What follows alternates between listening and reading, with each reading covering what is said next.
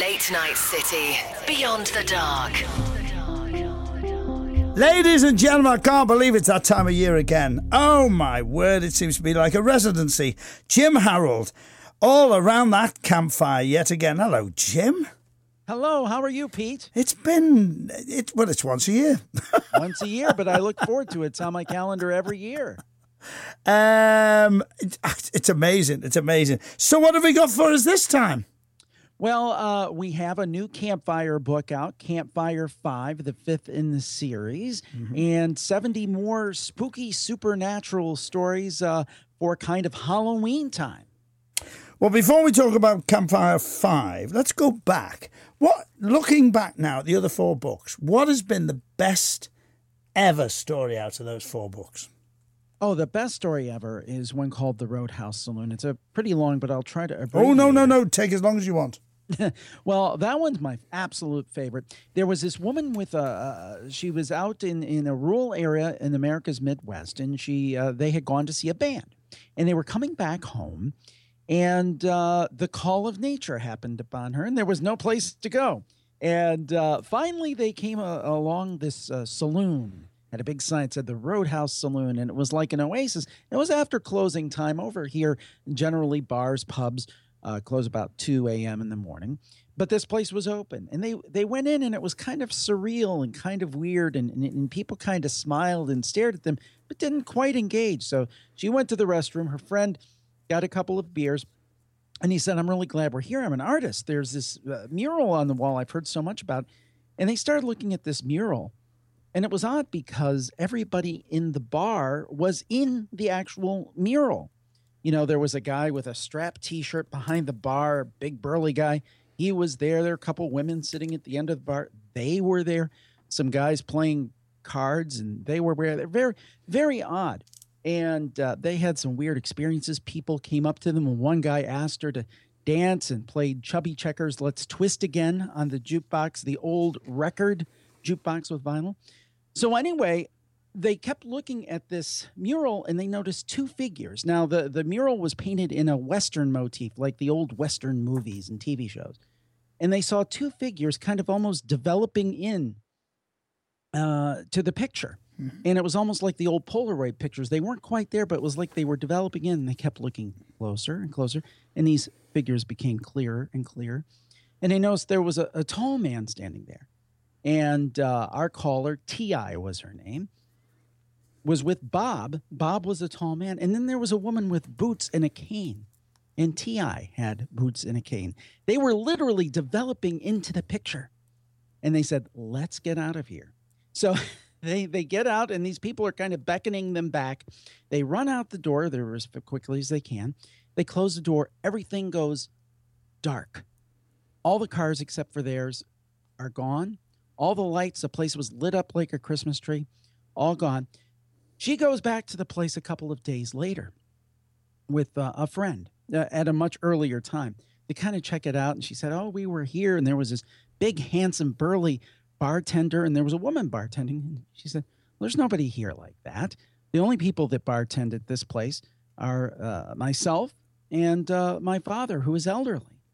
And then she went and looked for a jukebox. Sure enough, there was a jukebox. Well, first of all, there was no Chubby Checker Let's Twist Again on it.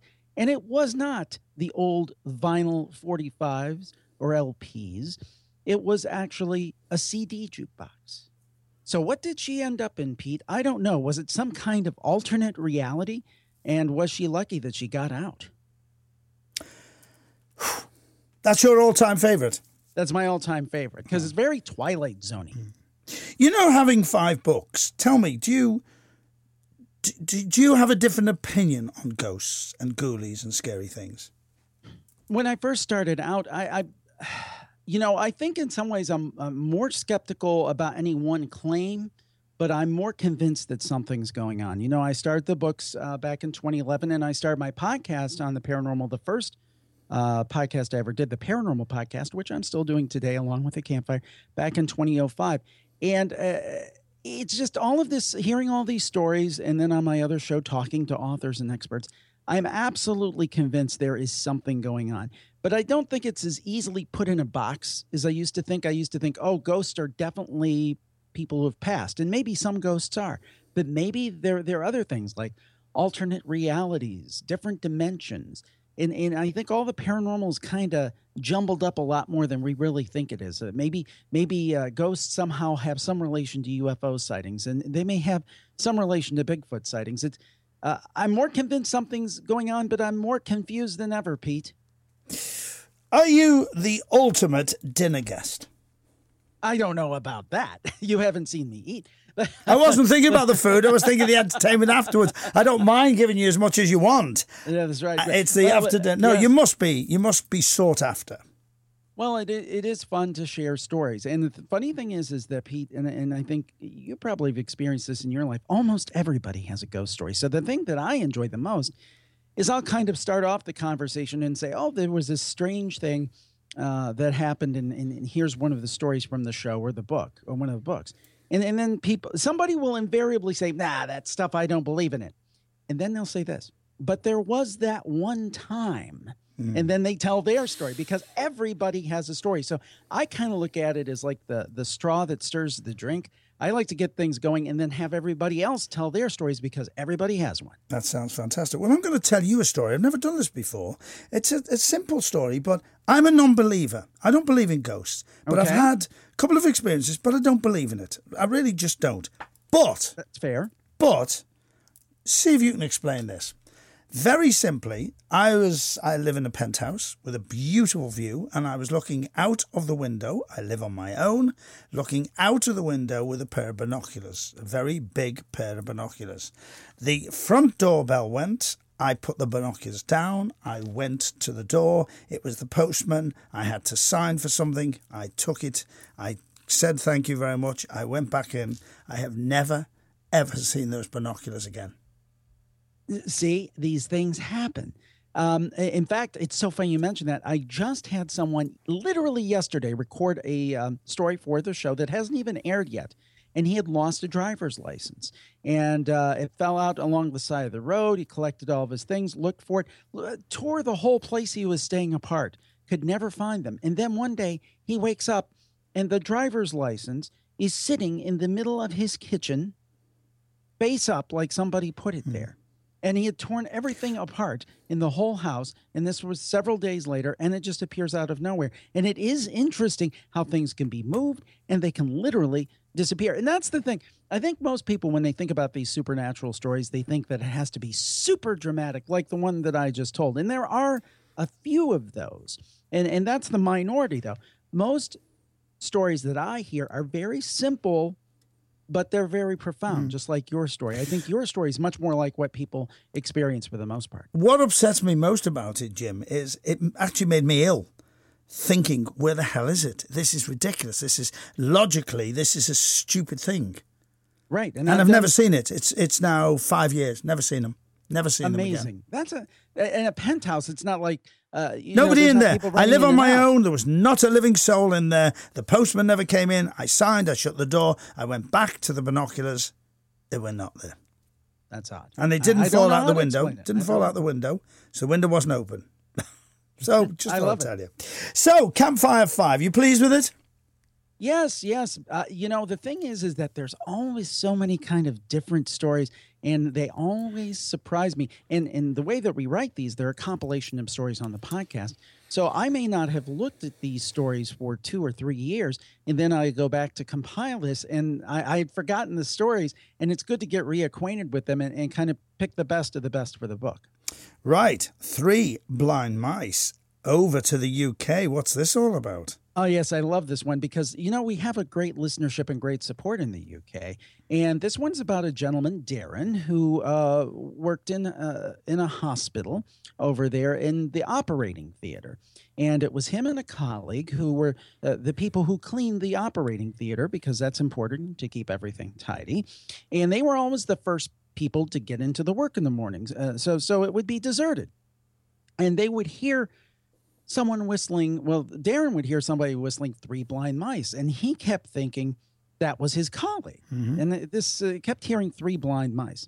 So one day they were working together, and they both heard it, and his colleague said, "Oh, there's the ghost. It's whistling again." So he had been hearing as well. So that was kind of the first weird thing. They tried to see if there were air vents, leaking, making this noise, but no. And then the next thing they noticed, the doors into the operating theater. Now, at that point, they were held open on metal latches. Now everything's magnetic, but they would open them and secure them so they wouldn't get in the way while they were cleaning. And then they would close mysteriously by themselves. So one night he was behind one of the doors, and Darren said he literally saw the latch lift up by itself as it closed. Now they attributed that to whoever was or whatever was whistling Three Blind Mice. But maybe the most dramatic thing that happened was one day Darren was working outside of the chemotherapy department where people get cancer treatment and so forth. And certainly, that's a part of a hospital. It's very difficult. There's a lot of sad things that go on in terms of people very ill. And there would be, at this time of the day, there'd be nobody there typically. And he was alone, and he glanced over at the door, which had a glass in it. And he said he saw the face of someone in the glass, and their face was flaking, dark, charred. I'm assuming they also did radiology here as well, as if someone had been completely burned. Now, he couldn't figure out who that could be because there would be nobody there at that time of day. And he walked away, and he thought, is this some kind of trick? Is somebody standing there? Is my mind making this up? So he forced himself to go back. And here was the weird thing, Pete. In that oncology department, the strange thing was when he went back, there was no window in the door. It was absolutely, absolutely solid.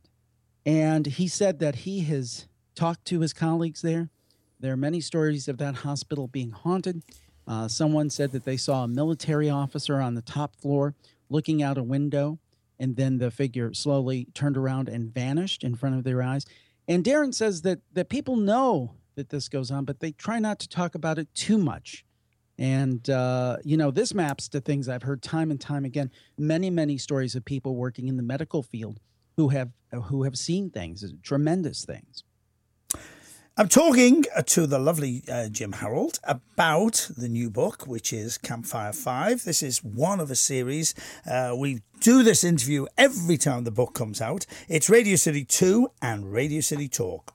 Jim, do you dream ghost stories? No. The thing is that you would think that this would bother me a lot more than it does. But I'm going to say something that probably sounds counterintuitive, but this all is actually comforting to me. Because I think there are a lot of people about this, you fear that after you die, that's it, and some people are fine with that. I'm one of those people who, I want to stick around.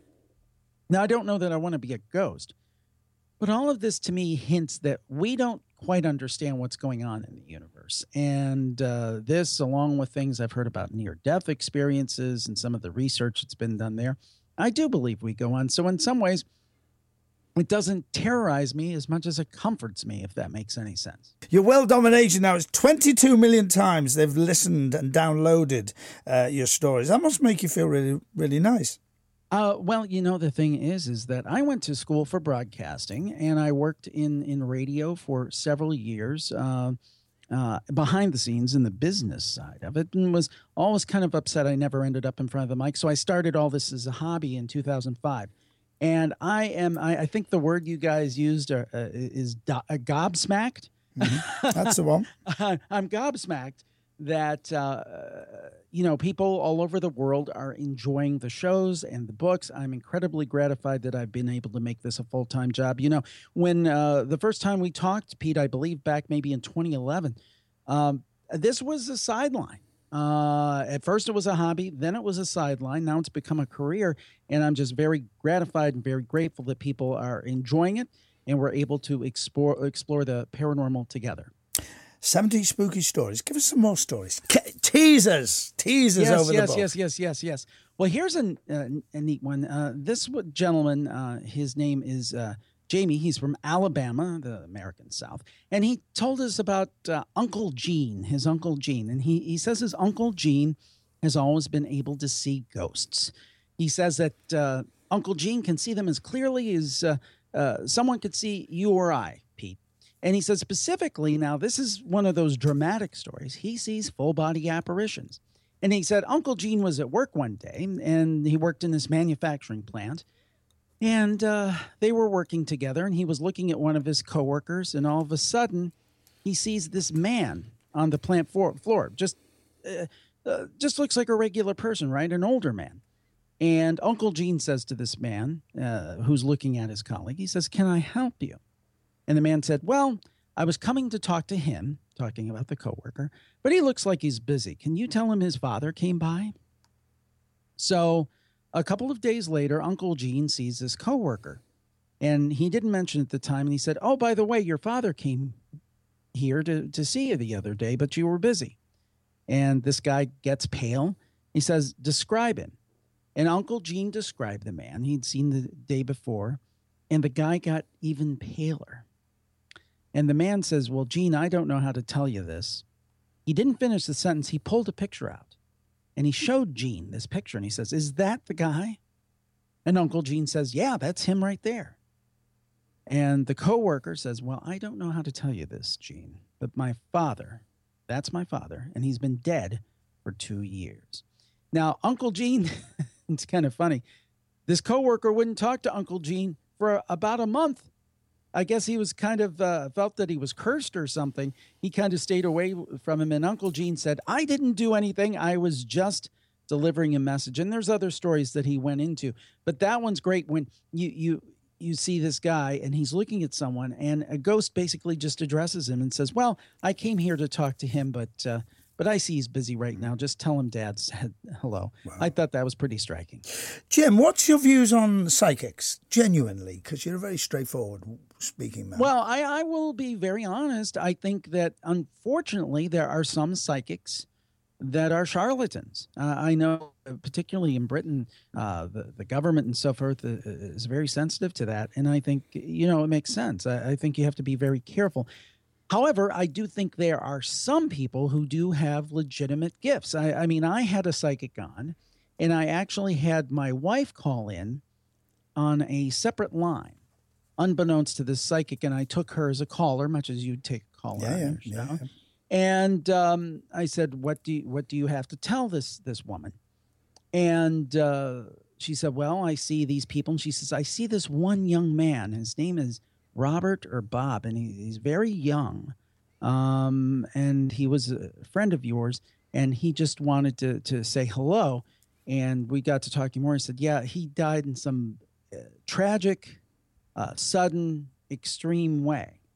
So anyway, this psychic, first of all, my wife does not even believe in Facebook. So she says that, and I don't share a lot about my family on the shows for privacy reasons. Yeah. And this woman would have had no way to know about my wife. My wife's best friend in high school was named Bob, who later, several years later, committed suicide. Oh. Now, it could have been a real lucky guess, but boy, was that a lucky guess. And the thing is, so I do think there is something there, and I do think there are people that do have those kind of gifts. But I also think, on the other hand, people have to be careful, especially when people are asking for money and those kind of things. You are so like me. It's incredible. I have psychics on the show. Not a lot, but I have psychics on the show and have done over the years I've been broadcasting. I am a non-believer, but something happened to me that made me think, wow, but I'm still a non-believer. But I don't poo-poo it, because if it gives pleasure to other people and it's not costing them, then why not?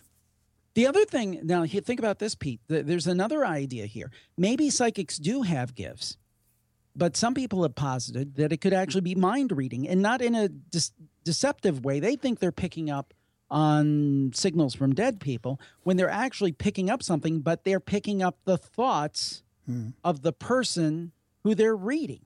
Now, that's a theory that's out there, and I wouldn't necessarily reject that out of hand either. Interesting.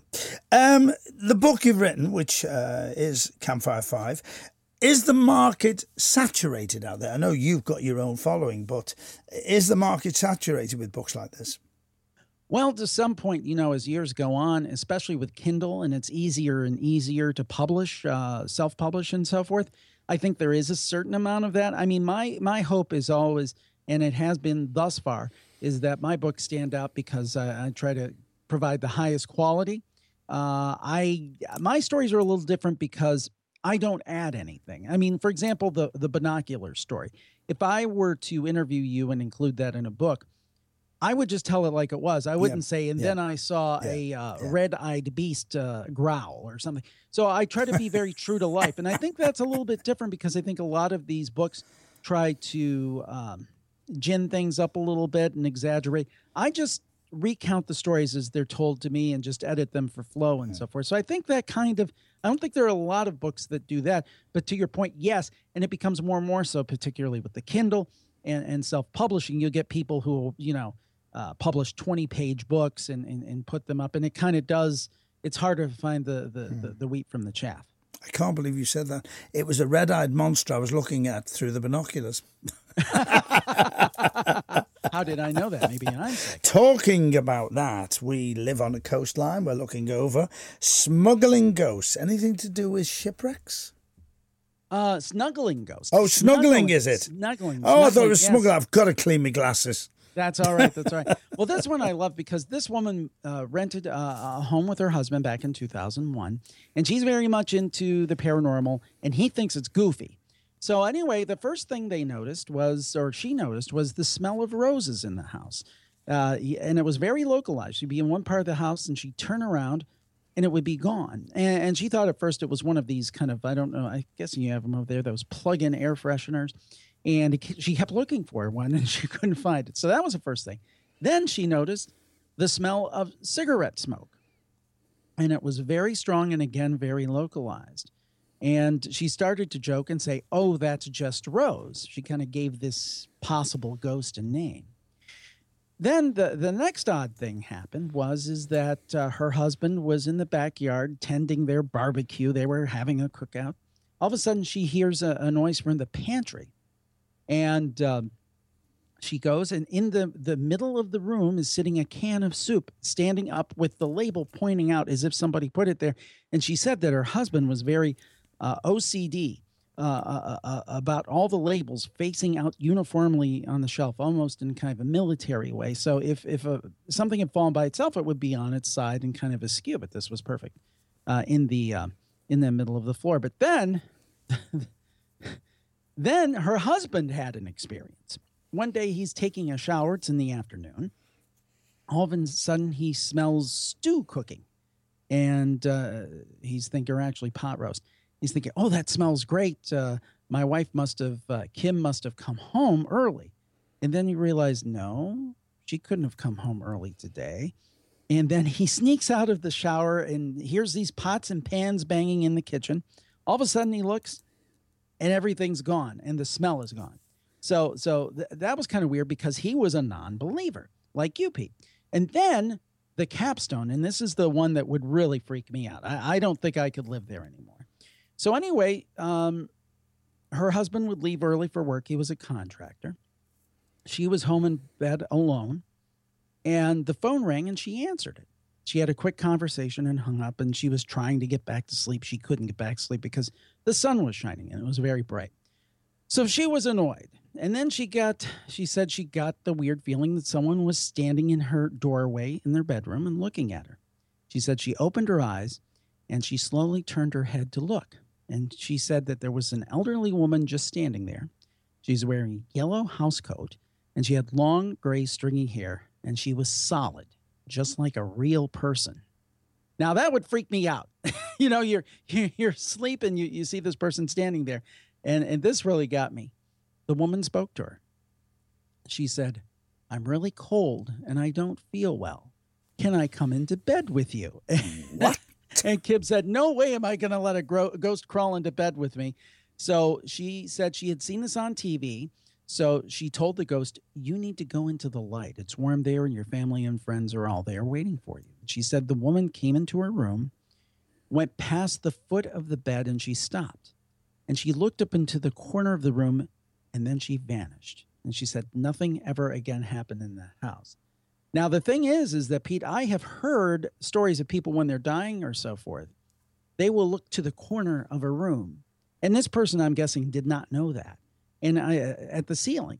And I just thought that was really odd, that kind of juxtaposition. But boy, Pete, you know what? Well, I'm a married man. I'm very happy. But you know, unless the ghost was really gorgeous, I would not let them in the bed. Jim, how can people find out more about you?